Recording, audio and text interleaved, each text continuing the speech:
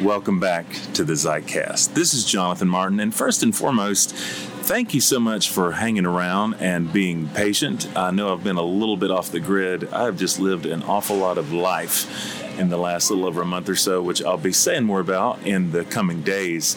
But in the meantime, did just want to thank you for your patience, and it will be hopefully rewarded, because in addition to jumping back in with the daily podcast, we also have been working on kind of updating tiers and stuff like that for patrons. So doing a whole new rollout of all that within the next couple of days. There's just a lot that we've been cooking up for you guys. Obviously, this has been a big commitment, and we got a very large number of episodes out in a really short period of time. So we'll require some rhythm there, but I'm ready to jump back in. And for today in particular, I wanted to share a sermon I gave yesterday at the table. It is Martin Luther King Day, and I think of that not just as a holiday in terms of national discourse, but a holy day in context of the church.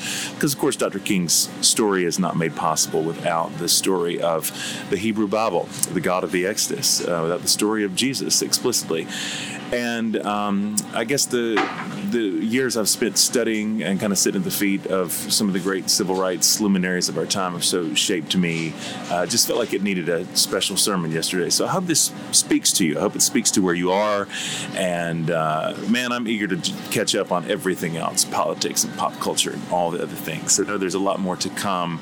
Love you guys very much, and so appreciate you hanging around. I hope you enjoy today's episode of the Zeitcast. I'm feeling emotional this morning for a number of different reasons. One, I get really emotional about Martin Luther King weekend, actually. There's a reason why this morning we're going to some effort to treat it as kind of a liturgical holiday, because I think it is. The story of Dr. King is very much part of the church's story, part of the church's witness. And so I think it's important. I think it matters that we honor that witness together. Those of us, I guess would be probably most of us in this room, that don't come from a tradition that is Episcopal, Anglican, Catholic, Orthodox, and don't have a tradition of saints. I think sometimes we don't quite know what to do with the stories of saints and how to honor them well. But I think it's a time for us to do that. And I'm just feeling super stirred up. So if y'all can be patient with me. I do want to share briefly with you the lectionary text from this morning, because they're so good, and then I'll just dive right in. Thank you guys for the worship, by the way, today. That was phenomenal. Isaiah chapter 49, beginning with verse 1. Listen to me, O coastlands. Pay attention, you peoples from far away. And especially, I love thinking about this text in light of Dr. King and his witness. The Lord called me before I was born. While I was in my mother's womb, he named me. He made my mouth like a sharp sword. In the shadow of his hand, he hid me. He made me a polished arrow. In his quiver, he hid me away. And he said to me, you are my servant, Israel, in whom I will be glorified. But I said, I have labored in vain. I have spent my strength for nothing in vanity. Yet surely my cause is with the Lord, and my reward with my God. And now the Lord says, who formed me in the womb to be his servant, to bring Jacob back to him, and that Israel might be gathered to him. For I am honored in the sight of the Lord. My God has become my strength. He says, is it too light a thing that you should be my servant, to raise up the tribes of Jacob and to restore the survivors of Israel? I will give you as a light to the nations, that my salvation may reach to the end of the earth.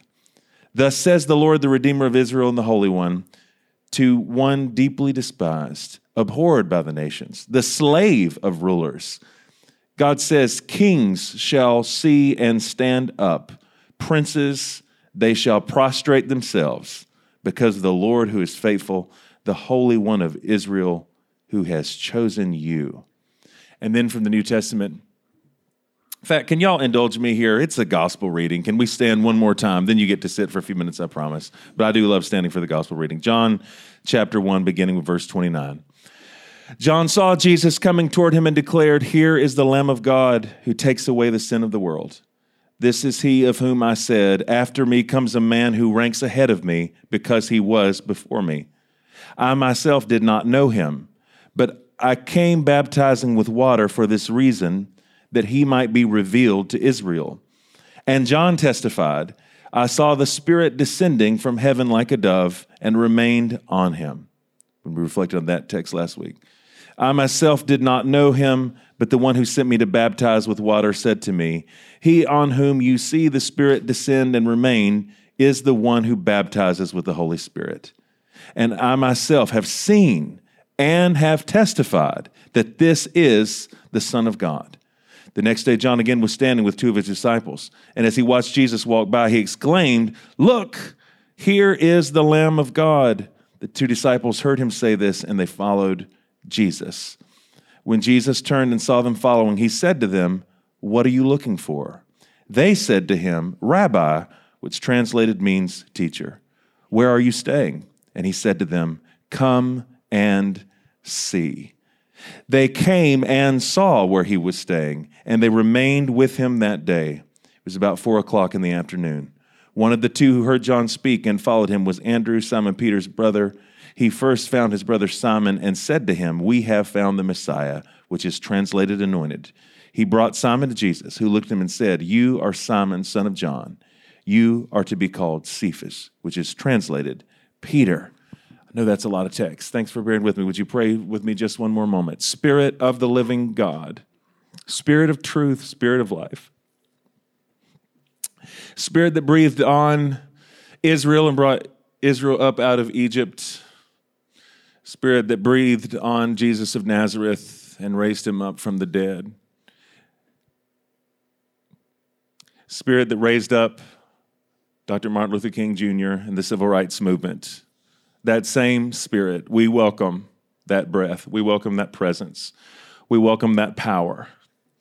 God, we are in a desperate time, and we all come into moments like this bringing our own baggage and our own issues and our own concerns. But we are mindful this morning that we are part of a larger story, and we're part of a larger story as Christians. We're part of a larger story as people who live in America, and we desperately, desperately need your help, your guidance, your anointing. We need discernment. We just need to hear a word from you today. I need to hear a word from you today. So we just ask you, Spirit of God, speak. Your sons and your daughters are listening. In the name of the God who is Father, Son, and Spirit, we pray. Amen. You can grab a seat. Thanks so much.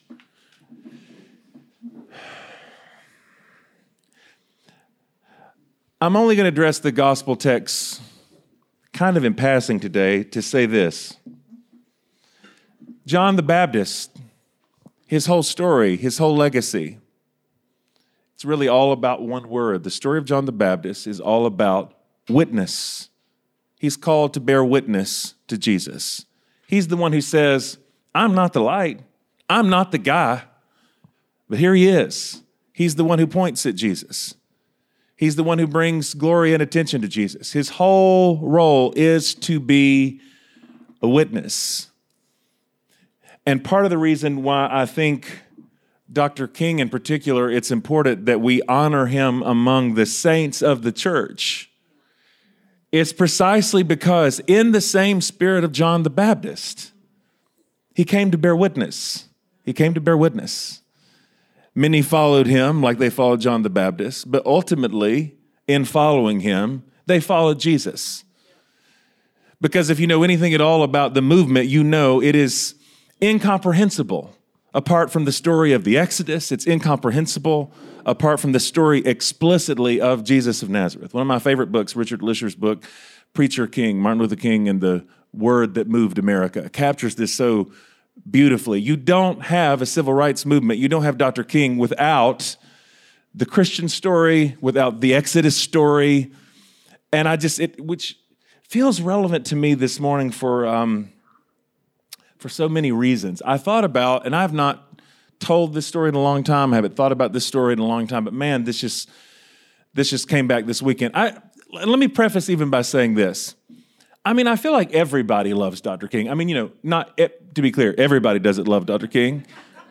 Not like, okay, open white supremacists, whatever. But most everybody at least gives a head nod to Dr. King now. At least a head nod. Now he's been kind of adapted to mean different things. Dr. King has become for a lot of people sort of a universal symbol of like love and friendship or something, which is kind of means you don't pay any attention to anything he actually said, which, by the way, is a danger with any saints, is that you build a statue and you're like, well, we've done our job. We honored the man. Now we don't have to listen to anything they actually said and make us uncomfortable. But sorry, I lost myself there for a moment. So we certainly do that with Dr. King. Most people are like, oh, yeah, Dr. King's great. But from the time I was so young, I was so uniquely captured by the King story. In fact, this is a little embarrassing, but true. In 7th grade, I wrote a poem about Dr. King for our city poetry contest, and I want you to know I came in second. That was my first foray into writing, was second place in the city in the Martin Luther King poetry contest. I still know the poem. It's a little embarrassing. Land in a storm full of fury and hate, stepped out a man who opened a gate to freedom and peace for all mankind. It was 7th grade. Don't be too harsh. Oh, gracious. There's the whole thing about strength to love that came from above. It's, anyway, get the idea. Get the idea. I thought it was decent for a 7th grader, I guess. But I love Dr. King. And I've been a student very much of the civil rights movement all my adult life, I guess. But it was interesting. For all the places I've been and people I've learned from, up until probably around 2010 or 11, I just never spent any time in Memphis. Never gone to the Lorraine Motel where Dr. King was shot, which is now the Civil Rights Museum. None of that ever happened. So I had this really, really strange experience. Now let me see if I can do this justice. So I was pastoring a church in Charlotte then, and I decided that I was going to preach a series on the book of Revelation, which was pretty big step for me because, like a lot of people, I had sort of avoided Revelation as an adult, but I've also spent a lot of time in it. I've spent a ton of time in Revelation. And I don't have time to kind of get into all this today, but I'll just tell you, for those of you who understandably avoid Revelation because of, I don't know, Left Behind or Jack Van Impe or John Hagee. I don't normally call names, but Hal Lindsey, like any of that stuff. Like, I understand your aversion. But one of the things I've become very passionate about is I love giving the book of Revelation back to people, back to regular people, back to the church. Because all those guys with like the charts and graphs, which were taught to us like they were so plain, which is really funny. We were unsure what Jesus meant in the Sermon on the Mount about blessing enemies and turning the cheek. That was very obscure. Let's do some crossword puzzles in Greek and see what this really means. But we read the book of Revelation and we were certain who the Antichrist was. And we knew exactly, it changed all the time. You got a new one every few years. It was Gorbachev, it was Michael Jackson, it became Obama. I mean, like, I'm telling you, a lot of people cycled through that. And we knew this. We just knew. We knew when the end of the world was going to be. And without getting, I feel like I'm getting into a whole thing now, but there's a certain way of reading the book of Revelation, this kind of dispensational way of reading where, the seven letters the seven churches, rather, that Revelation is addressed to. This is the fun thing for me about dispensational theology, by the way. Just work with me if you don't know these terms. This is a big deal. About the mid-1800s, a guy named Darby starts all of this, gets popularized through the Scofield Study Bible. For Pentecostals, we got it through the Dake Study Bible, which is, like Scofield plus the Holy Ghost. But the guy who comes up with this, Scofield was a lawyer. He was a theologian, didn't know anything about the Bible. He just found order and meaning, and people love to find order in these texts. So you have this very rigid way of reading it. So Revelation, again, it's addressed to seven churches. And this is a fun move. The only things in Revelation that are concrete are the character of John, the man who's exiled on Patmos and has the vision of the Revelation, and the seven churches. So they take the only characters that are actual, like real and literal in the book, and turn them into metaphors. So that those 7 churches represent 7 church ages. And then when you get to the end of the 7th church age, and the angel says to, Jesus says to John, come up here, that's representative of the church being called up in rapture. So it's a really wonderful idea. You take the only things in the book that are literal and you turn them into metaphors, and then you read all the metaphors literally. Oh, I still get mad sometimes when I think about it. So John is a metaphor, the churches are a metaphor, but a dragon and beast and all that, well, that is what it is. I mean, this is God's word you're talking about here, you know. So when I decided I was going to preach a whole series on the book of Revelation, like 3 or 4 months, it was like some kind of it was like a theological kind of coming out, because I had talked about some of this stuff, but I'd never like come right at Revelation to say what I really thought about these things. And there's so much I could say about that journey. I promise it's coming back to Dr. King. So it was the week I'm preaching through the book of Revelation. And the text I was supposed to preach the next week was Revelation 11. Now, it's in Revelation 10 that an angel comes and presents John with a little scroll. And the idea of the little scroll, I'm convinced of this, by the way, the little scroll, he opens up the little scroll and he reads it. And the reason I think it's called the little scroll is because what we get then in Revelation 11 is actually the big story of Revelation, which, don't get me wrong, Revelation has violent, a lot of war imagery and all that. I'm convinced it's used in subversive ways, because people always get mad when I say this. I mean, they literally get mad. They actually get mad. But I tell people sometimes that Revelation is the most nonviolent book in the Bible. People get very upset at me. But if you know what you're reading, I'm not even like trying to be clever when I say that. Here's what Revelation is all about. Let me help you here.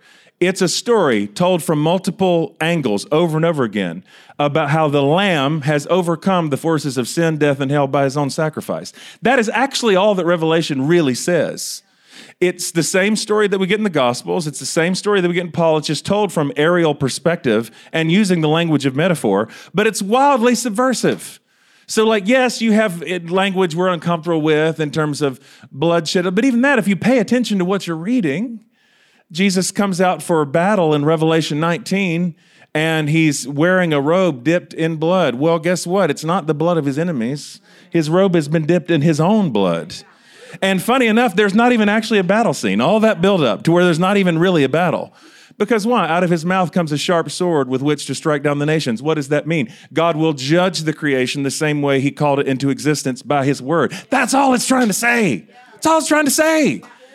And then it gets turned into like the horror stories for children and all these things. I still get mad about it, and I'm still having the nightmares, if I'm honest. So you're always like, can you not just do therapy? The worst. Every version of it is the worst. So, but thank you. The little scroll. So the little scroll introduced in Revelation 10, but we get into it in Revelation 11 and following. Here's the whole idea of the little scroll, because it sounds cryptic. It talks about these 2 witnesses. And we spend a lot of time speculating about that. Well, who are the 2 witnesses? Could it be, maybe it's Malika and Jenna, for all I know. Maybe it's like, we always, who are the 2 witnesses? But see, like, man, I'm thank you for, y'all are doing okay? Because I know I'm getting in deep into stuff here. But see, even the 2 witnesses in Revelation, I'm convinced it should be so much more simple this. The 2 witnesses are the church. Whenever 2 or 3 are gathered, he is present with. The 2 witnesses in Revelation are the church. And the story that we get in Revelation 11, the story of the little scroll, is the big story about how the Lamb overcomes through his sacrifice, told in brief. That's why it's the little scroll. And what we get there is the same thing that happened to the Lamb, which is that through the Lamb's sacrifice, he overcomes the forces of death, hell, and injustice. The 2 witnesses have the exact same story. They also are sent in the world. They also are prophesied. They also are martyred and killed. The beast comes and he takes their life, but then they are resurrected. And that's what happens with Revelation over and over again. In a cyclical way, it's telling us that Well, that's said that way exactly. The church overcomes through word of our testimony, loving not our own lives, even in death. Follow the Lamb wherever he goes. Wherever the Lamb goes, you follow. You do what the Lamb does. The church does what the Lamb does. And that's what the Revelation is about. The two witnesses, us, we are supposed to follow the witness of Jesus, follow the story of Jesus, so that his story becomes our story. That's all that's happening there. And if you're wondering, where is this going? So, I was on a plane.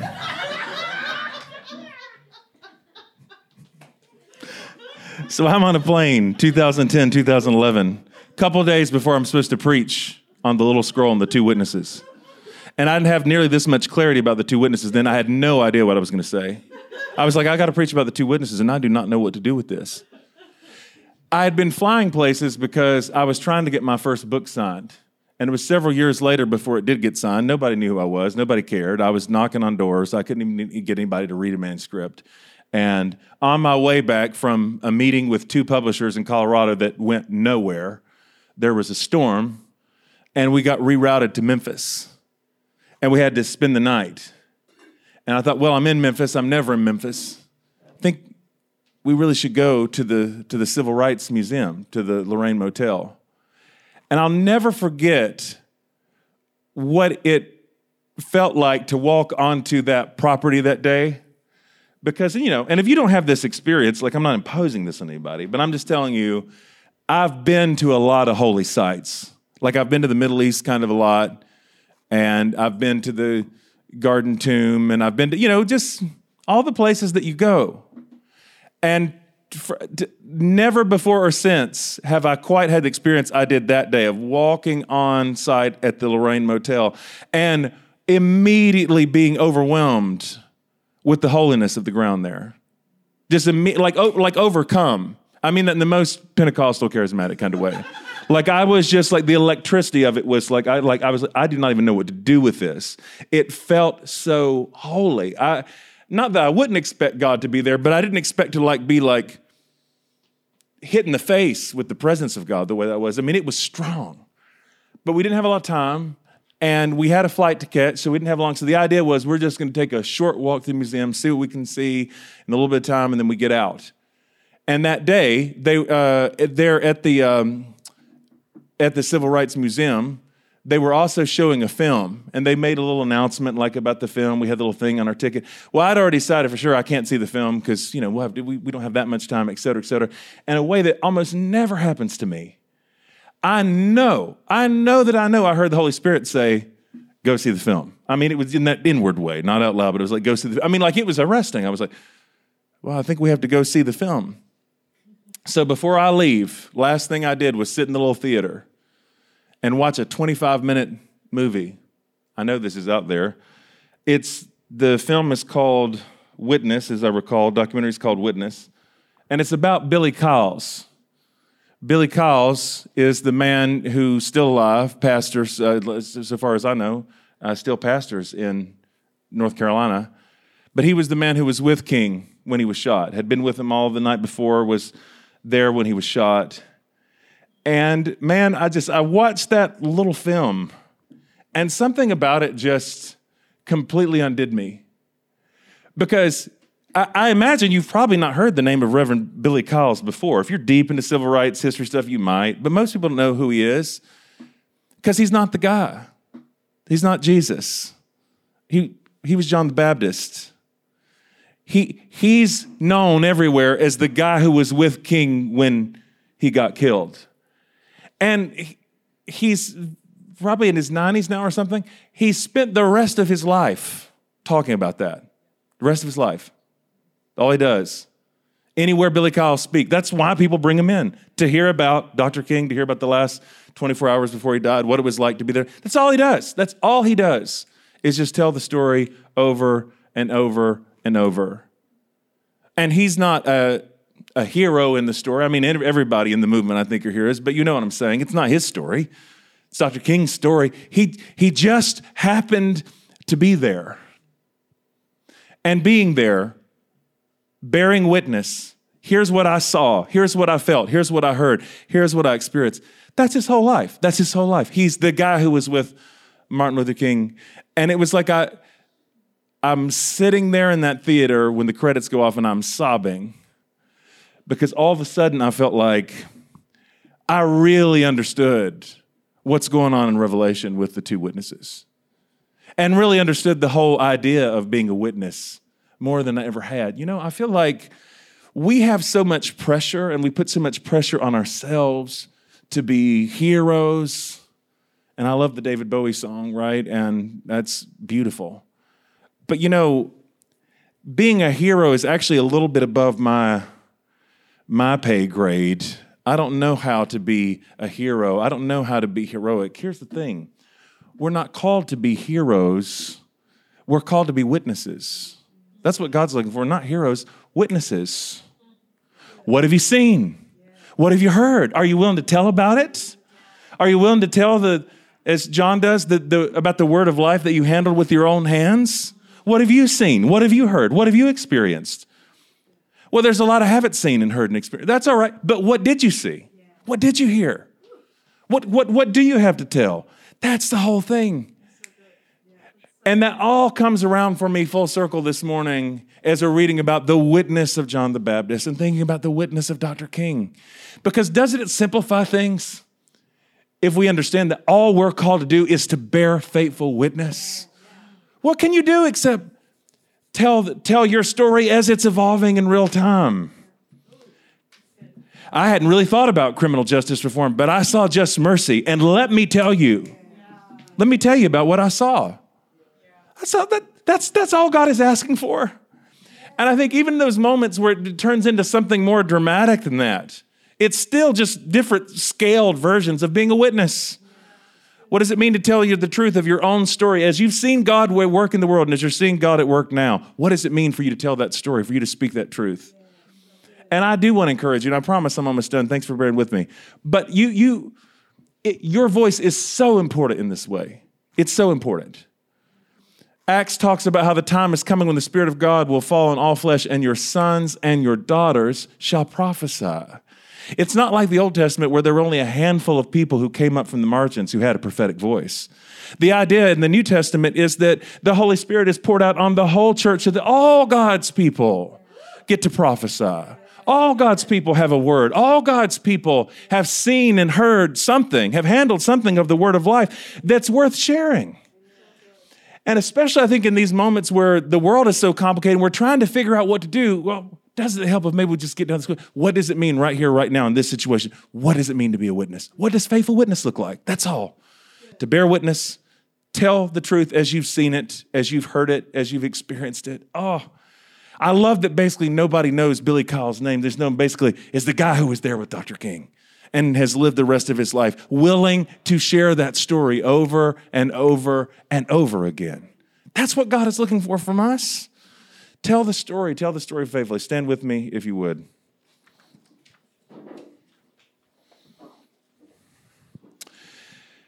God is not looking for heroes. God is looking for witnesses. And it doesn't require any special qualifications. That's one thing I love. And if you guys want to go ahead and play it softly, that'd be great. That's one of the things I love about, I don't know, whether it's the civil rights movement, where it's basically almost any story in Scripture, right?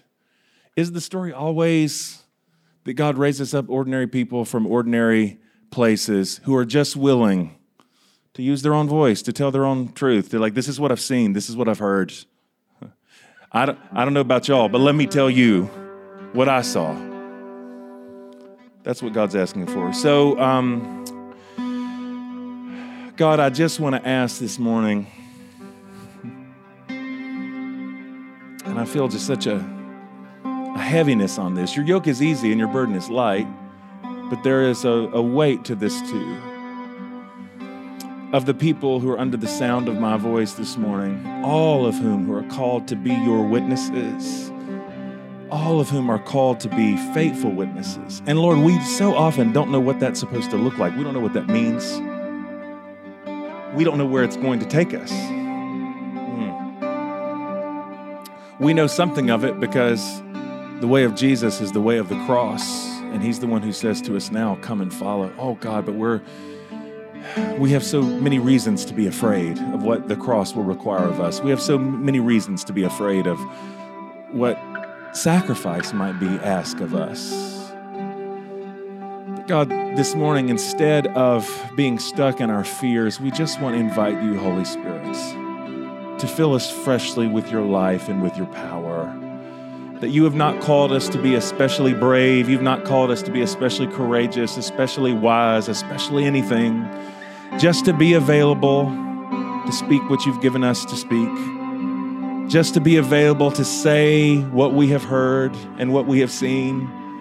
Just to be willing to share a story, our story, how we see you at work in the world, a story about Dr. King, a story ultimately about Jesus. Would you fill us freshly with your spirit and power so that we might be your witnesses, even to the ends of the earth? We ask this in the strong name of Jesus. Whew. Let's go to our liturgy. Following your bulletin there, the testimony and scripture of, and I love that, guys. Austin and Malik, I love the readings going back and forth between Dr. King and the text itself. Powerful. But you know, part of the reason that we confess our sins like this every week is, guys, we know, if we're awake at all, if we're conscious at all, we know that we are complicit in the world that we have built, that we have constructed. We know there's so many things all around us that are not in alignment with love. Some of these things we may have chosen, many of them we may not have chosen consciously, but we're still part of it. And we still want the world to be made right. So that's why this morning we confess our sins against God and against our neighbor. Can we say this together? Most merciful God, we confess that we have sinned against you in thought, word, and deed, by what we have done and by what we have left undone. We have not loved you with our whole heart. We have not loved our neighbors as ourselves. We are truly sorry and we humbly repent. For the sake of your Son, Jesus Christ, have mercy on us and forgive us, that we may delight in your will and walk in your ways to the glory of your name. Amen. And now, children of God, daughters and sons, receive that you are forgiven, receive that you are whole, receive that you are acceptable in every way, blessed, whole, lacking in nothing. Receive that you are loved, that you are God's beloved sons, God's beloved daughters, in whom God is pleased, well pleased. Let's go to our communion liturgy now. In fact, I'll go ahead and ask our servers to come, if they could join us.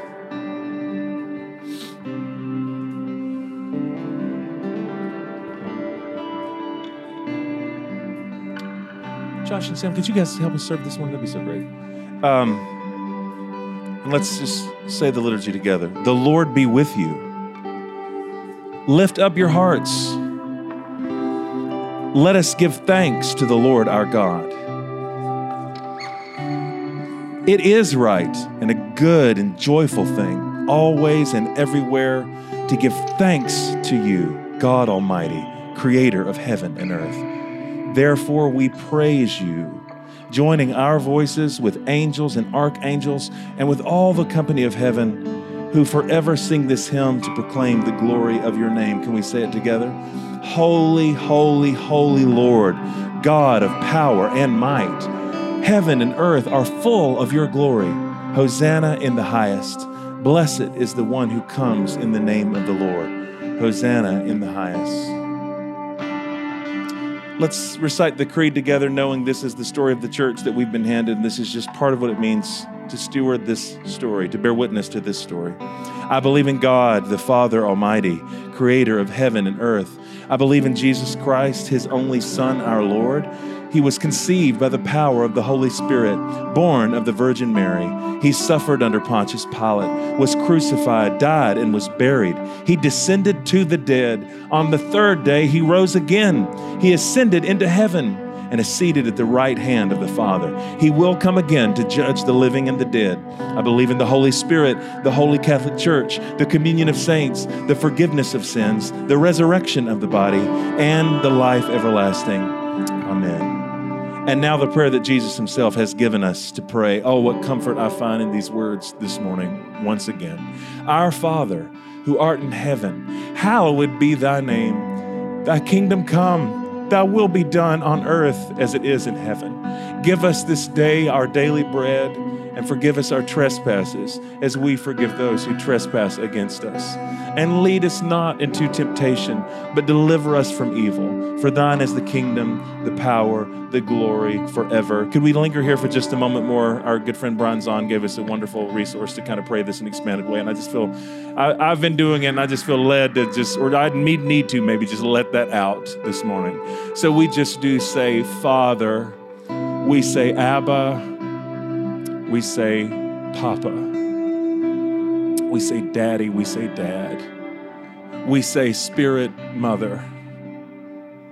Father, Mother, God, who is all in all. Hallowed be, cherished is, reverenced is your name. We love your name. Let your kingdom come. Let your tenderness come. Let your gentleness come. Let your power come.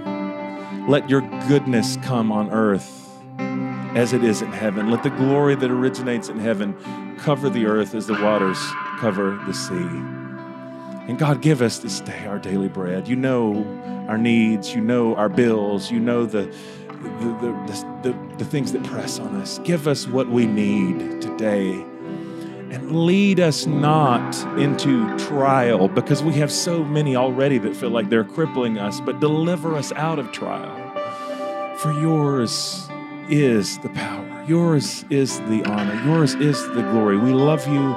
We love to praise you. We love your Spirit. We bless you, holy God.